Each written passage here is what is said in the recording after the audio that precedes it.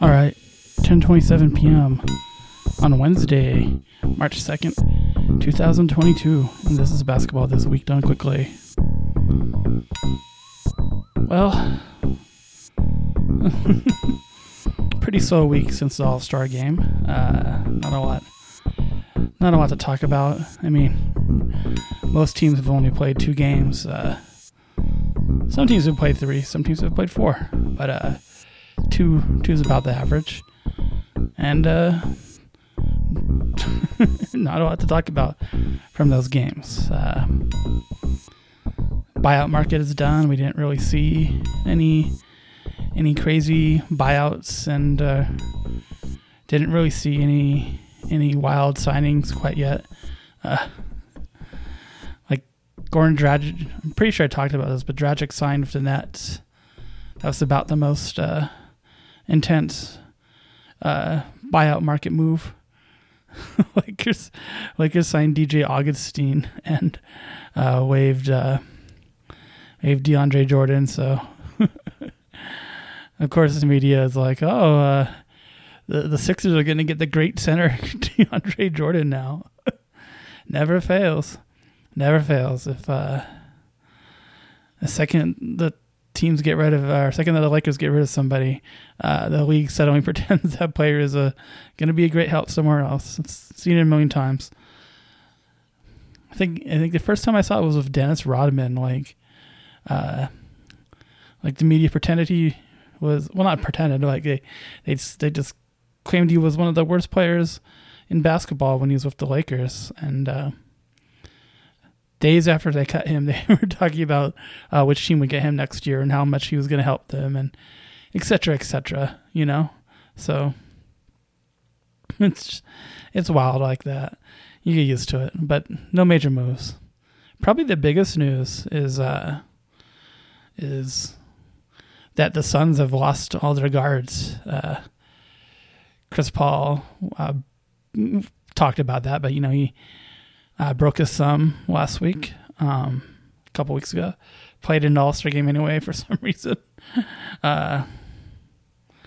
And Devin Booker is in COVID safety protocols again, which, oh man, that dude. I guess he's sick this time.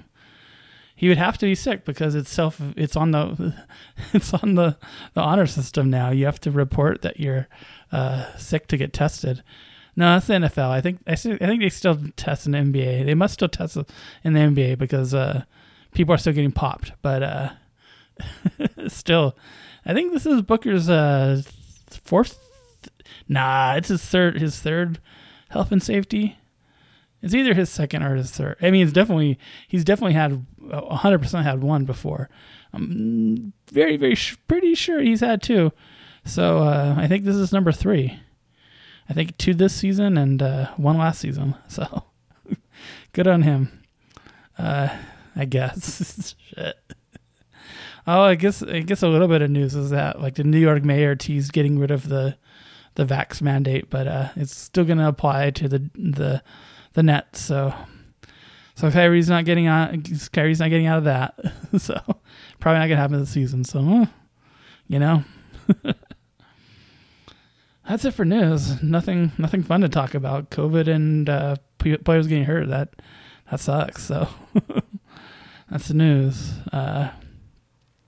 Straight into the weekly awards. Team of the week, of course, it's the Sixers. Playing excellent ball. It's going just about as well as the most optimistic people to this pairing thought.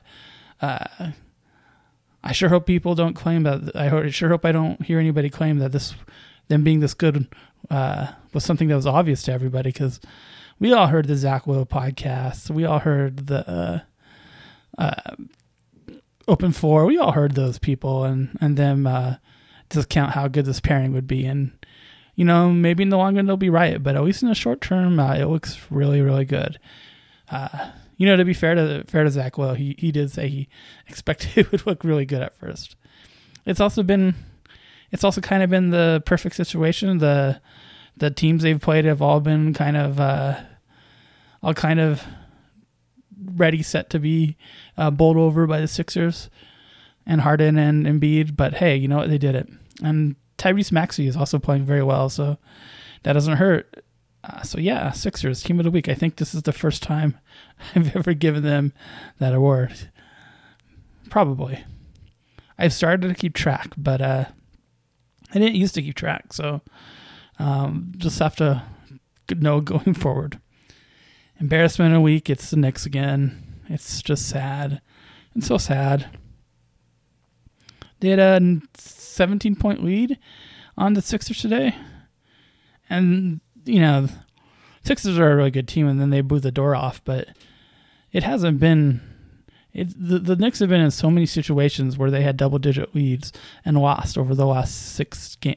Over the last 12 games, it's just sad. Like, I don't know when the Knicks are going to win next. I mean, it could have been the Lakers this week. They also, but they're probably going to be up next week because they don't have any wins in their future. But the Knicks, it's dark right now, and it's going to get darker. So. Poor the Knicks. Poor the Knicks. All right, that's it for basketball. Non-basketball, Elden Ring. It's great. Good to see that. That's the meme going around now. Everyone talking about old Margaret and how they can't get past her. It's always fun to see stuff like that. It's a really interesting game. It's not the type of game. People say this. It's not the type of game if you've never played a Souls game to hop into. It's not really. People say it's the most accessible, but nah. It's the most accessible to somebody who knows how to play the Souls game. They improved the quality of life for Souls players. They didn't make it easier for somebody who's never jumped in. In fact, it's probably harder because you're now in an open world game without any sort of guidance. That's pretty hard. So yeah, not the most friendly Souls game for newbies. That's probably going to be your I don't know, maybe DS2. I think Dark Souls 2 might be the most newbie friendly. The fact that you can clear out all the enemies of Dark Souls 2, it means even if you're doing bad, even if you're doing poorly, you can kind of grind your way through it. So maybe it's that. These two also has some of the most difficult bosses in the game, though, too. So I don't know. Bloodborne seems to be accessible for a lot of people. I don't know. I guess even Demon Souls. I mean, I think Demon Souls is pretty fun. But yeah, I'm going to go ahead and say Dark Souls 2 is the most accessible. So try that out if you want to get into these games. It's a good game. These are good games. They're fun. They're good stress relief. They're good for making you feel like a superpower dude. They're good for if you have a lot on your mind. They're good to keep your mind off stuff. Yeah. Play these games. Play Elden Ring. All right. That's mostly going to do it. Stay safe, my beautiful friends. And I mean that. I mean that from my heart. Lost a good friend last week. Michael Sargeson. Sarge. Just, you know. I mean, this is how it is. This is how life is when you get older, right? It just, people, they start losing people. But man, he was young. He was still young, and one of the greatest dudes out there. Extremely funny. Always quick with a joke. But, you know, always quick with a compliment, too. He just said things that had a way of just, like, digging deep into your soul and making you, like, wow, did somebody just say that to me? Did somebody see me like that? That was Sarge. Sarge is the person who saw you like that. He was the person who saw the best in you. He had your back. Always loyal forever. So, yeah, definitely a darker world without him. Miss you, bud. Love you. All I will talk to the rest of y'all next week.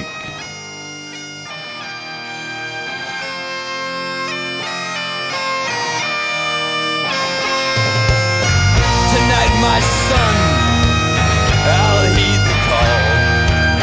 If you're to live, then I was born.